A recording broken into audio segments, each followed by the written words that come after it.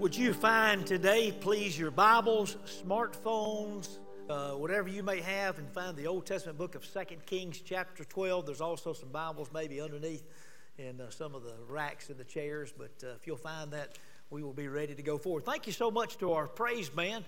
What a great time of worship we've had. In fact, both services. The choir was back this morning in our early service, and it's still morning, isn't it? But the choir was singing this morning. We had great times of worship as well, which we need to be reminded from time to time. We have two different worship services, different styles of worship, but it is not the style of worship that unites us, but it is the one in whom we worship. And we are thankful, and we are thankful for the love of the Lord Jesus Christ. He bestowed upon us the power of Christ, which helps us to be able to live for Him. And we're glad that you're here today. You'll hear more about it, I know, at the end of the service. But Heyday at Parkway is next Sunday. We want you to anticipate, be a part of that's coming. And listen, if you're not a member of Parkway Baptist Church, you've already been welcomed. You're a guest. We're doing Heyday at Parkway for you. It is for guests as well as for each one of us. We might have a great day in order to be able to know one another. Welcome members. It's a great time to invite others to be able to come and be a part. And of course, we'll be having great times in worship services. Everybody be wearing a name tag, so those people that you have forgotten their name, you'll be able to say, and you'll be able to see new people as well in a great time of fellowship afterwards. And you'll hear more about that, or it's in your bulletin, but you want to be prepared for that. Today, as we come, we're continuing in our series of messages as we've been looking at 2 Kings, talking about Elijah and Elisha and what God can do. So today we are in 2 Kings chapter 12. Matter of fact, we're going to look at the verse just before that, last verse in chapter 11 and verse 21. And we'll read several verses here and some later. So you want to keep your Bibles open or your phone to that spot. It would be okay. Last verse in chapter 11 says this: Jehoash was 7 years old when he began to reign. In the 7th year of Jehu, Jehoash began to reign. He reigned 40 years in Jerusalem. His mother's name was Zibiah of Beersheba. And Jehoash did what was right in the eyes of the Lord all his days, because Jehoiada the priest instructed him. Nevertheless, the high priests were not taken away. The people continued to sacrifice and make offerings on the high places. Joash said to the priest, all the money of the holy things that is brought into the house of the Lord, the money for which each man is assessed, the money from the assessment of persons, and the money that a man's heart prompts him to bring into the house of the Lord, let the priest take, each from his donor. Let them repair the house wherever any need of repairs is discovered. But by the 23rd year of King Jehoash, the priest had made no repairs on the house. Therefore King Jehoash summoned Jehoiada the priest and the other priests and said to them, why are you not repairing the house? Now therefore take no more money from your donors, but hand it over for the repair of the house. So the priest agreed that the money, they should take no more money from the people, that they should not repair the house. Then Jehoiada the priest took a chest, bored a hole in the lid of it, and set it aside on the altar on the right side as one entered the house of the Lord. And the priest who guarded the threshold put in it all the money that was brought into the house of the Lord. And whenever they saw that there was much money in the chest, the king's secretary and the high priest came up, and they bagged and they counted the money that was found in the house of the Lord. Then they would give the money that was weighed out of the hands of the workmen who had the oversight of the house of the Lord, and they paid it out to the carpenters and the builders who worked on the house of the Lord. Skip down to verse 15, where it says, and they did not ask for an accounting from the men into whose hand they delivered the money to pay out for the workmen, for they dealt honestly. May the Lord bless the reading of His holy word today. Long time ago in a galaxy far, far away, I used to do children's messages during the worship service, whereby children would come down and gather around, and I would do a little bit of a short children's sermon for them. I did this in other churches I have pastored, more than one, usually churches that did not have children's church. But I got to tell you, when you have 10 or 12 children gathered around you at the front, it's often like a box of chocolates when you ask a question and wonder what they're going to say. A little hand goes up, and they hope that it's something about the lesson, and instead they ask, why is there hair growing out of your nose, or why don't your socks match? I can testify it's exactly what's been asked as well. And inevitably, somebody at the end of the service will come and tell you, they say, I sure did enjoy your children's sermon much more than I liked your regular sermon today. And So I had to put it to a stop finally. But I know why they liked it more. One, because I usually used an object lesson. It was a simple lesson, and it only lasted about 5 minutes. Well, apparently adults and kindergartners have the same attention span. No offense to the kindergartners, you understand. But Jesus must have known about this. He must have known about object lessons because he used them a lot. He used them in, we call them parables today, of course, and he used object lessons. And usually they were simple lessons, yet profound, and they would seemingly only be a short lesson sometimes that he would tell, at least in the words that we have as well. But when he told these object lessons, of course, they were often, or the parables, they would often be simple yet profound, and they would often reveal and sometimes even hide some of the great mysteries of God, or the things that only those who were in tune to God would be able to understand. Well, I want to use an object lesson today. In fact, I want to use one of the object lessons that Jesus used often. 3 times in 3 different Gospels, Jesus told the story of the farmer who went out to sow seed. As he came and began to sow seed, he threw some along the hard pathway. And Jesus said that it'd be trampled upon and the birds would come and take it away. Some of the seed would be upon the stony ground, but it might come up quickly, but it wouldn't last long because there was no moisture. And then some seed fell upon the thorny ground, and it would grow up with the thorns, but as it grew, it would be choked up. Still, some seed fell among the good soil, and then it would begin to yield and produce 30, 60, and 100-fold. Then Jesus said, "He who has an ears to hear, let him hear." Later, when the disciples were alone with Jesus, they asked him, what is the meaning of that particular parable? We're going to talk about that meaning today of that particular parable. It's a well-known parable. Most of you have probably heard it. But we're going to relate it to the stories that we're telling today in 2 Kings.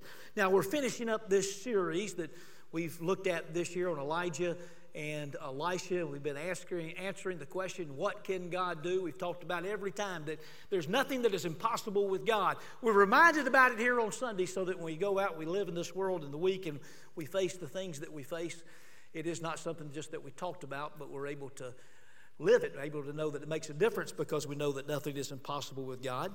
And while the prophet Elisha will be an important part of our story, or the stories that we tell today, we'll also be focusing on some of the kings of Israel and Judah and the lessons on growing in our faith in Jesus.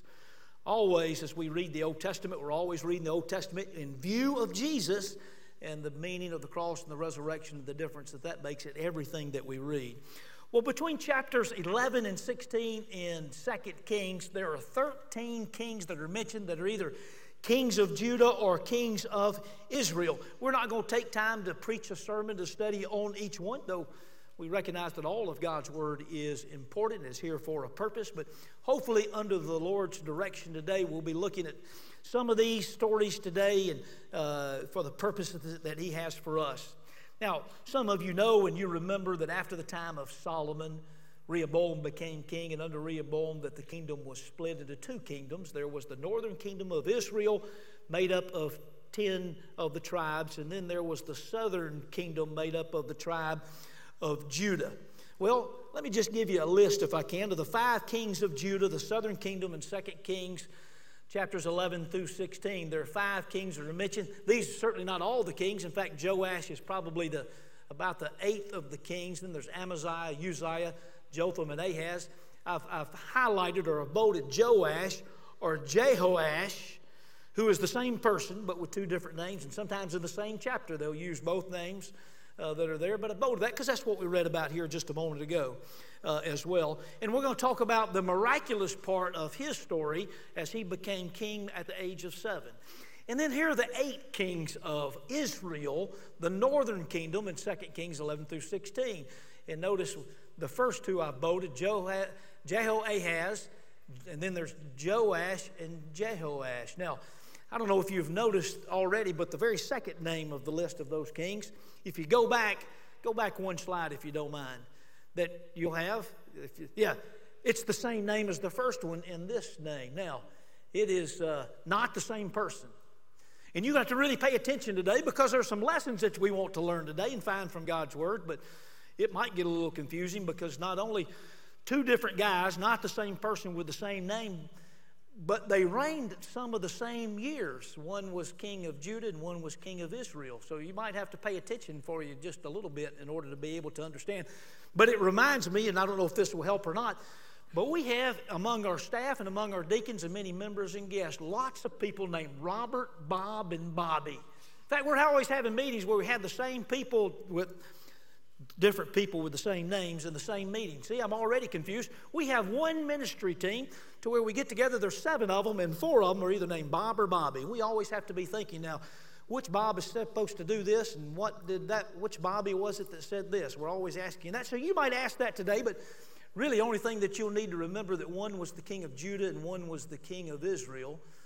But I can't imagine today that you would get together at lunch and somebody would quote King Joash and say, now which one was that? The king of Israel. I just can't imagine that that's going to happen today. But for the moment, I want to draw your attention to at least 3 stories of the Old Testament, maybe not as well known as some of the stories, but told with the express purpose of helping you and me to comprehend what it is to have a growing relationship with Jesus and to continue to grow in Christ. That's right. 3 stories for the price of 1, no extra charge today for you coming to be a part.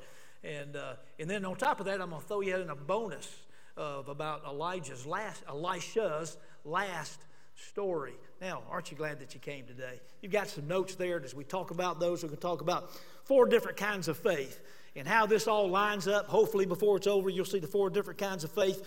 3 kings and the prophet, as well as the parable that we've talked about today, and all of those things aligning together.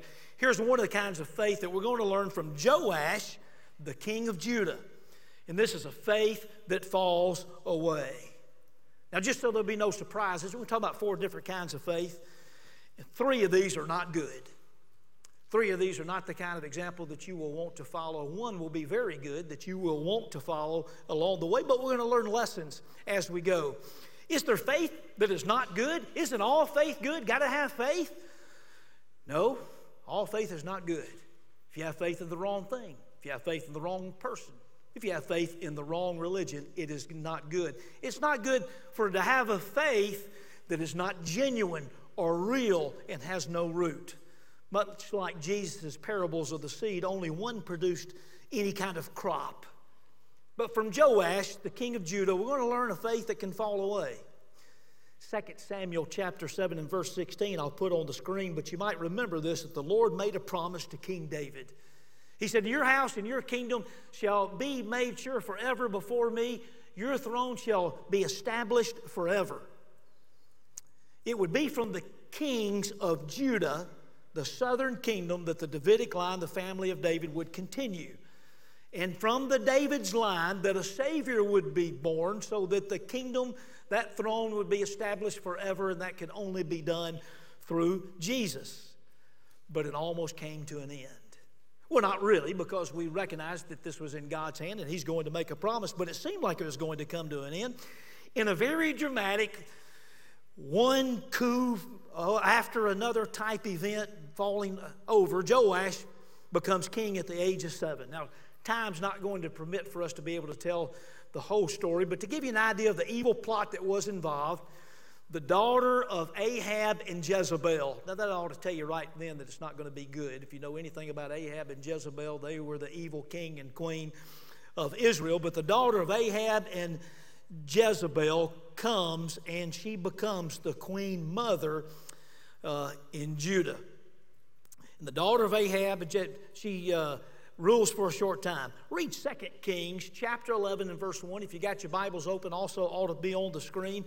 But in 2 Kings chapter 11 verse 1, it says, now then, Athaliah, that's the daughter of Ahab and Jezebel, the mother of Ahaziah, saw that her son was dead, and she arose and destroyed all of the royal family.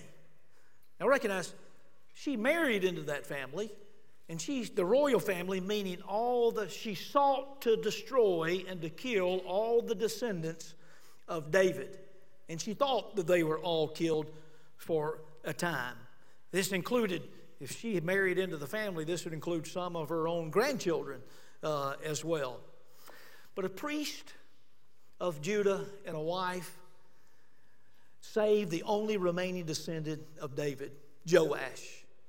would have been about 1 year old at this time, hid him in the temple for 7 years. And at the age of 7, they brought him out, and before the people, they anointed him king. And the people realized that this was David's descendant, and they all loved David, and they hated the queen mother. They all applauded, and they yelled, "Long live the king." And they put the queen mother to death. Now, as you can see, this is not a Disney movie, but it is probably just as enthralling and just as exciting, and it is something that happened for real, really happened. So Jehoiada the priest, we read his name when we read a moment ago. He really seems to be in charge in the early days, but with good intention. And we read earlier about how there needed to be repairs made to the temple. And many people brought money for the repairs, and when the repairs weren't being done correctly, then Joash made what we sometimes will call the chest of Joash. Now, many churches, including our own, have sometimes had a chest of Joash that they've put down, and people come and put money in it for whatever project that there may be. Lots of lessons that we could learn from this about giving, biblical giving with glad hearts, using the money with integrity and honesty. In fact, we probably ought to take just a moment and talk about the act of giving for worship. From time to time, particularly in the last couple of years, somebody will ask me, how come we don't pass the offering plate anymore like we used to? Because we used to pass the offering plate every worship service until COVID, like most churches. Even when we got back together, we didn't want the germs, so you didn't pass them along, put them on the tables here. Well, something happened about 6 months into COVID and toward the end of 2020, the beginning of 21 for us. Giving began to increase in our church, even more so than we were growing or more so than people were coming back. Giving began to increase. I think maybe the emphasis of not giving in worship somehow had a unique effect as well, that people then thought about giving perhaps as well. Now, and so the giving has been good ever since. We're not superstitious, but we're not going to do anything to change the momentum that's going on with us, you understand. But I do believe this with all my heart. I believe that people know that they're giving to something that is worthwhile, that is godly, that people will want to give to a church or to the projects that we know that the Lord has us to do, because we are on mission, and the Lord will continue to be a part of that. Now, whether you give, whether it's in worship service as you come, many of you give online as well, it's always an act of worship, and you're encouraged to view your giving as a gift to God as well. You'll also find the life of Israel. When they were building the temple or refurbishing the temple, it was often a time of spiritual renewal. And so that was happening there for a short time as well. Now, they went for 23 years and nothing had been done, and then suddenly the king says, well, we need to do things in a different way, and they began to do that, and they even did things good for a while. But you'll also find here, Joash was considered one of the better kings of Judah. And there weren't that many, even though they were part of David's line. If you've read the Old Testament and read about the kings, it's evil king after evil king, and there's a good one thrown in. Joash is one of the better ones, except he didn't tear down the high places used to worship idols, and later he would bring back and even endorse the worship of idols. Now, this could be the case that this was a young king, started off well, but didn't finish well, kind of like King Solomon. But I want you to notice a couple of things. We read it a moment ago in 2 Kings chapter 12 and verse 2. We read the ESV. This is the way it says it in the New International Version. Joash did what was right in the eyes of the Lord all the years Jehoiada the priest instructed him. See, as long as Jehoiada the priest instructed him, he did what was right in the eyes of the Lord. It's a different story when Jehoiada the priest dies and he's not around any longer to give instruction. At the point that they'd waited 23 years, nothing had been done, he starts this money to where they put it in a chest, and they give it out to the workers, and they did it with honesty and integrity. But still, there wasn't a great deal of work that had been accomplished. Many of you know we've got a lot of projects that are going on here at our church. There's one project after another, and sometimes for somebody that sees it here every day, I'm thinking to myself, boy, this sure does take a long time. But I'm glad it didn't take the 23 years that it took to do nothing. So things are getting done. But hopefully it's not just a sign of the church. Matter of fact, and thankful to our staff and many who work to do the work of the church, and many in our building and grounds and those, because I believe our church buildings look as good and inside and outside as we have in a long, long time. Hopefully it is also a picture of our spiritual renewal, and that we're continuing to grow and continue to be renewed in Christ, because some same things that happened in the Old Testament as well. Notice 2 Kings chapter 12 in verse 17. We haven't read these verses yet, but in verse 17 it says this. It says, "At the time, Hazael, king of Syria, went up and fought against Gath and took it. But when Hazael set his face to go up against Jerusalem." So, just to make, Syria was often the enemy of Israel at this time. Also called Aram, if you're from the Arameans, if you're in a different translation, it may say Aram. And said that they had gone to fight against Gath. Gath was a city of the Philistines. You might remember Goliath was from Gath. And then they have their sights set on Jerusalem. Verse 18 says, Joash, same guy, different name, king of Judah, took all the sacred gifts that Jehoshaphat and Jehoram and Ahaziah, his fathers, the kings of Judah, had dedicated, and his own sacred gifts, and all the gold that was found in the treasuries of the house of the Lord, of the king's house.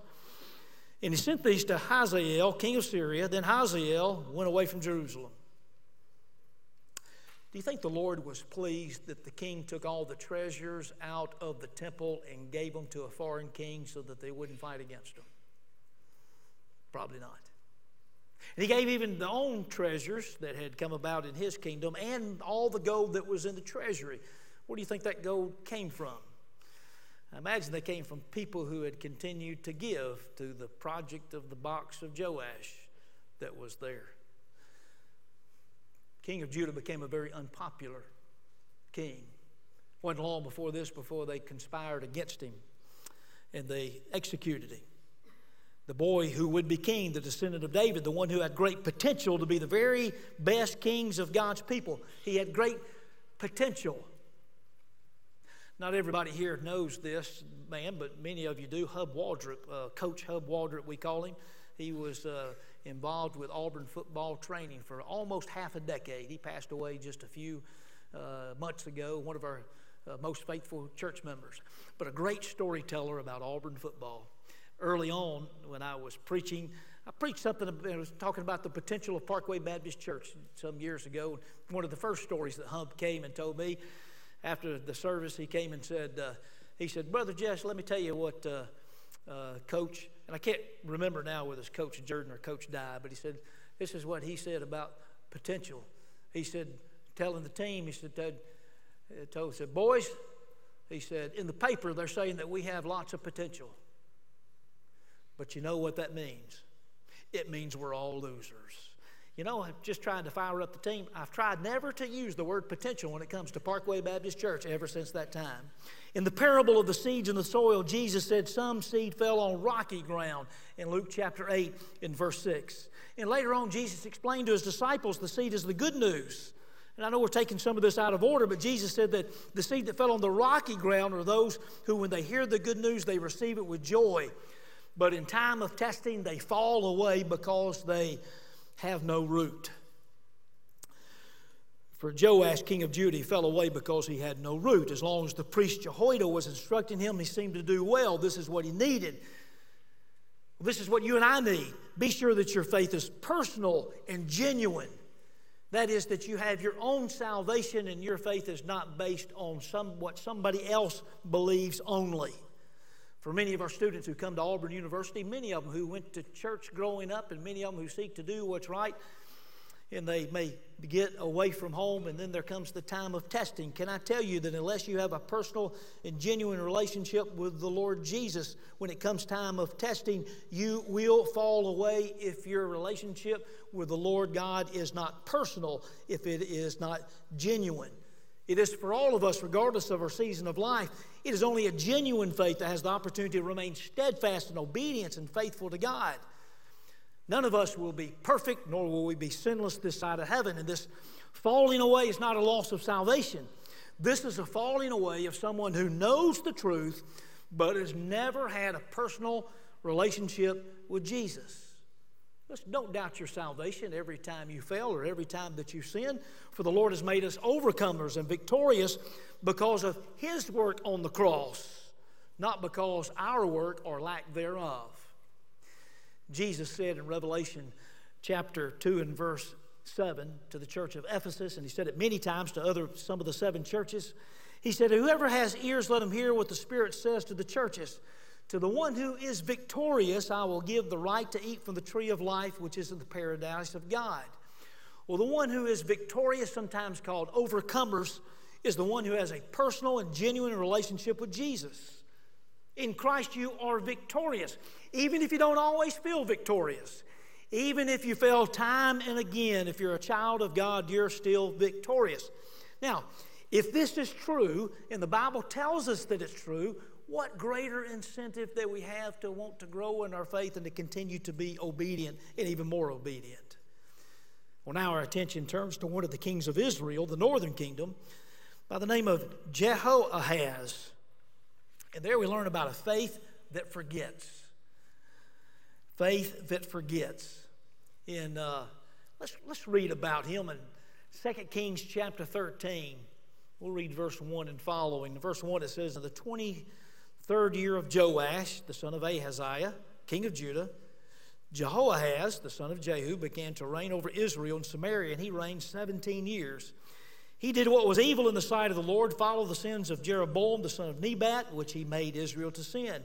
He did not depart from them. And the anger of the Lord was kindled against Israel, and he gave them continually into the hand of Hazael, king of Syria, into the hand of Ben-Hadad, the son of Hazael.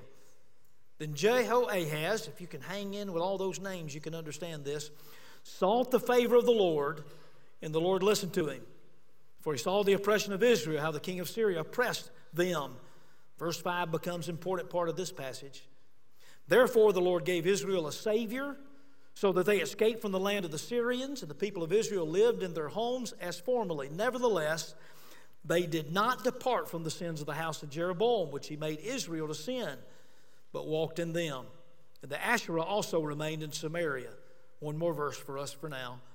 For there was not left to Jehoahaz an army of more than 50 horsemen, 10 chariots, 10,000 footmen, for the king of Syria had destroyed them and made them like dust at threshing. This is one of the lowest points in the history of the northern kingdom of Israel before the exile. Their army was depleted. King was evil. He did seek the Lord for help, but no indication he was repentant or sought to follow the Lord after he sought for help. But even though he was evil, the Lord sent a Savior, little less, to help them escape from Syria.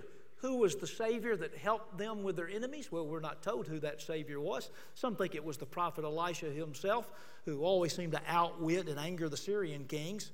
Regardless, we cannot read the title Savior without recognizing we've been sent a Savior, even before we turn to Jesus.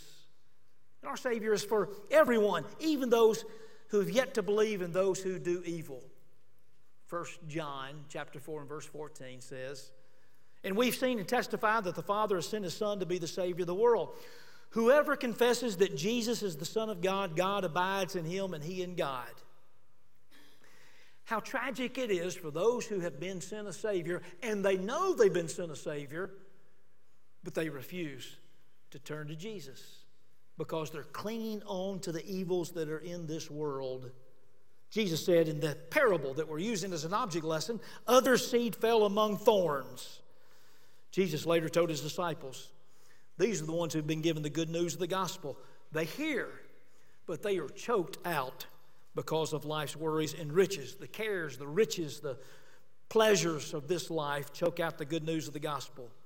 For those who are in Christ, we have one priority. Seek ye first the kingdom of God and His righteousness. We seek His kingdom, not our own. While King Jehoahaz sought the Lord, he would not follow the Lord. He continues to do evil. So for your faith to continue to grow, be sure that your faith is in Jesus alone. Be sure that your faith is not in Jesus plus works. Be sure that your faith is not in Jesus plus yourself. Be sure that you're not trusting in the things that this world has to offer. Trust only in Christ. Jesus told us you cannot serve two masters.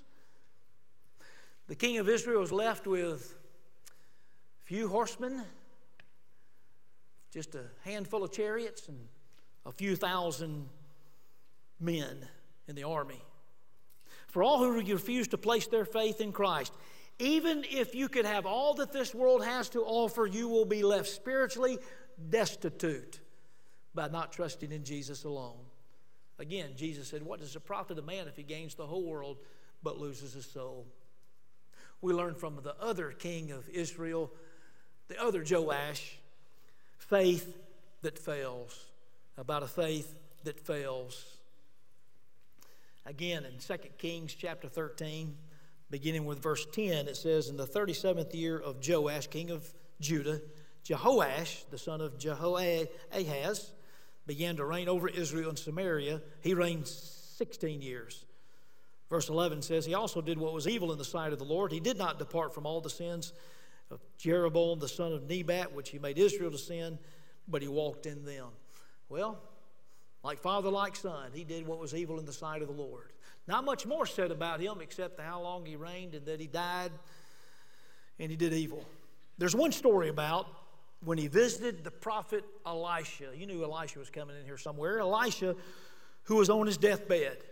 Verse 14, 2 Kings chapter 13 and verse 14. It says, now when Elisha had fallen sick with illness of which he was to die, Joash, king of Israel, went down to him and wept before him, crying, my father, the chariots of Israel and its horsemen. Not one time does this Joash ever speak or seem to seek after the Lord, but he was very respectful of the prophet Elisha, calling him, my father, my father. He's calling Elisha the chariots and the horsemen of Israel. Well, Elisha gives him an object lesson. He says, you got a bow and arrow, got bow and arrows with you? He said, yeah, so I want you to shoot one out the window, east window. Shoots it out the east window, and then Elisha proclaims, that arrow's the victory of the Lord. The Lord's going to give you victory over Syria.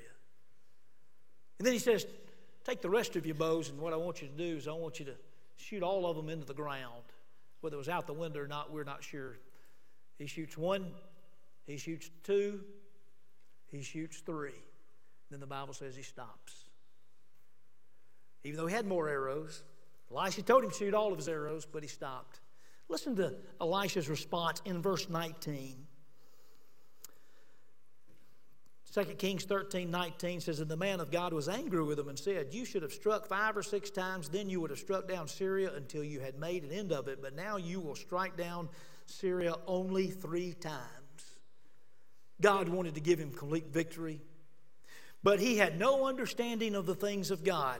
Jesus said in the parable of the seed and the soil, some seed fell among the hard pathway in Luke chapter 8 and verse 5, where the birds come and devour the seeds.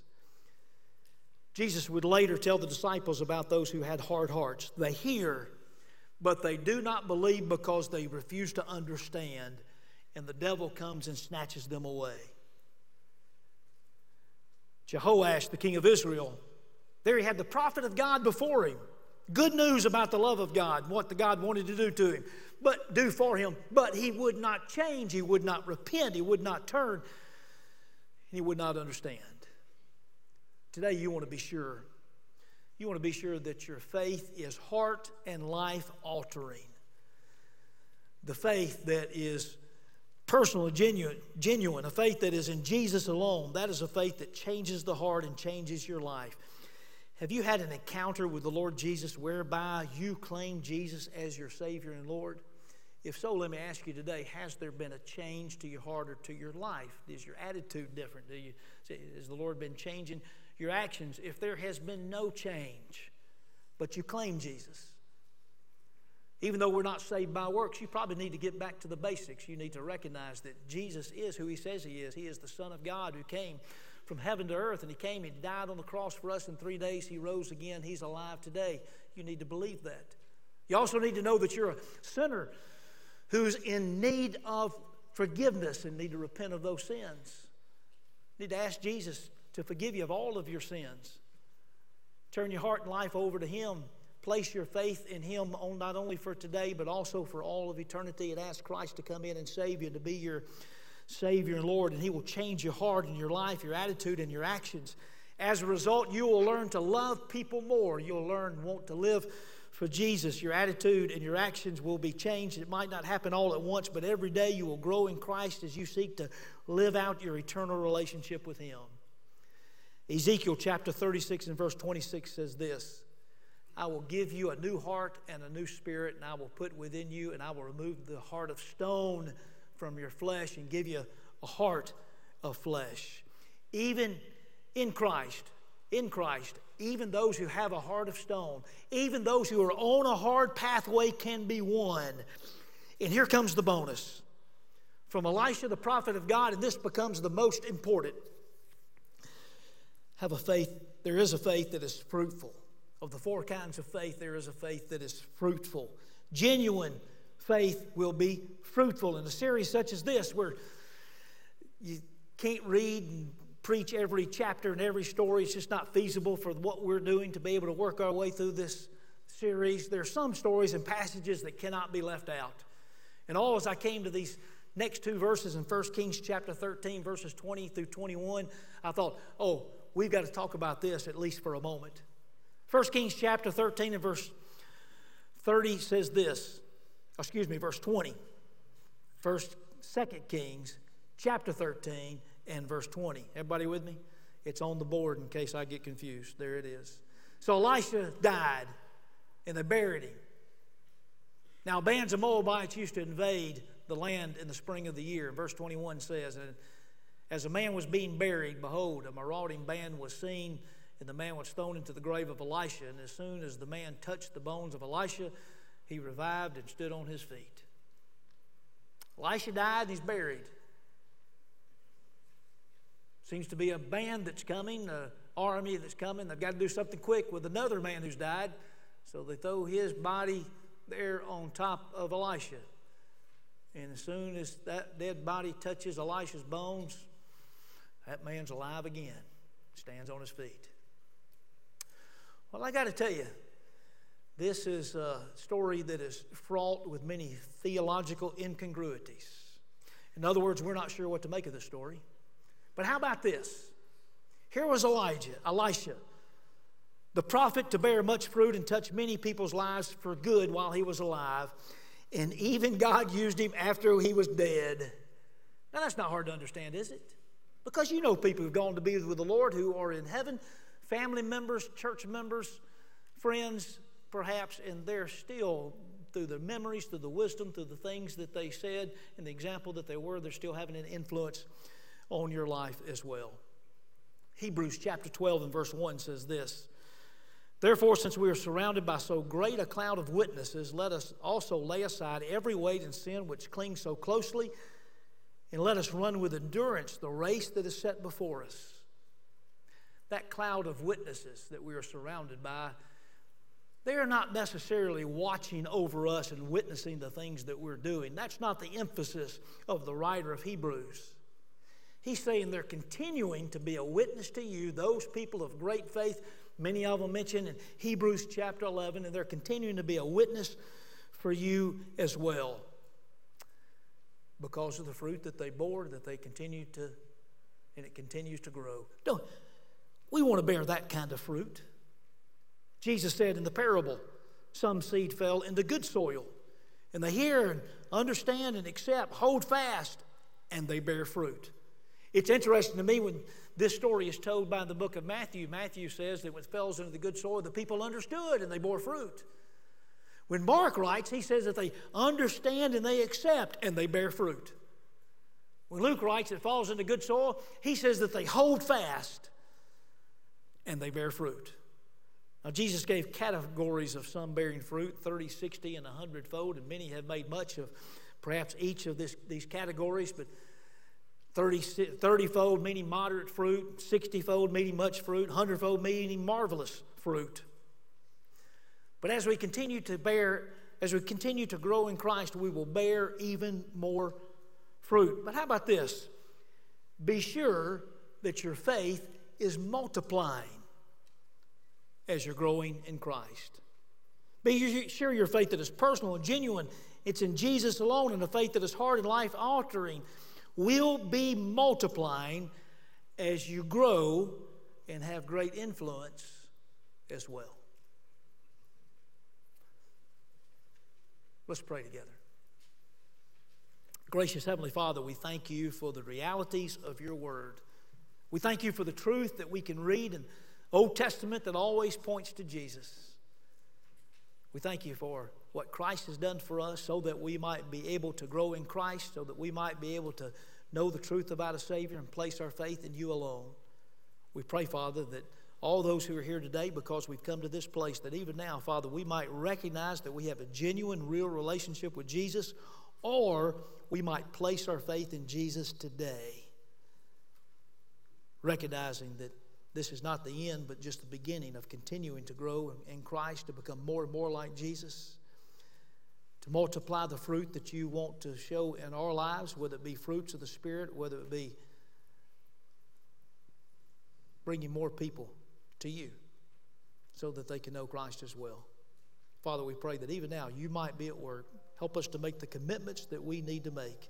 We pray that your word, Father, is continuing to be revealed as eternal, truthful, and the only word on which we can rely.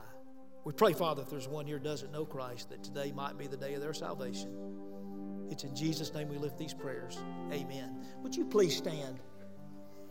We're going to be singing our song of commitment today, and we encourage you to follow the Lord's direction in your life, whatever that may be. If you're looking to be a part of Parkway Baptist Church here, we encourage you to follow the Lord's direction. One way we do that, you just come. Some of our ministers are down at the front. I'll be standing down here worshiping alongside you. Just say, I want to join Parkway Baptist Church. We'll tell you next steps, what you need to do. If you need to come giving your heart and life to Jesus, or maybe you already have, but you've not made it public, you need to make it public today. We encourage you to do that very thing. Altar is open. You can come pray with one of us. As we sing together, you come.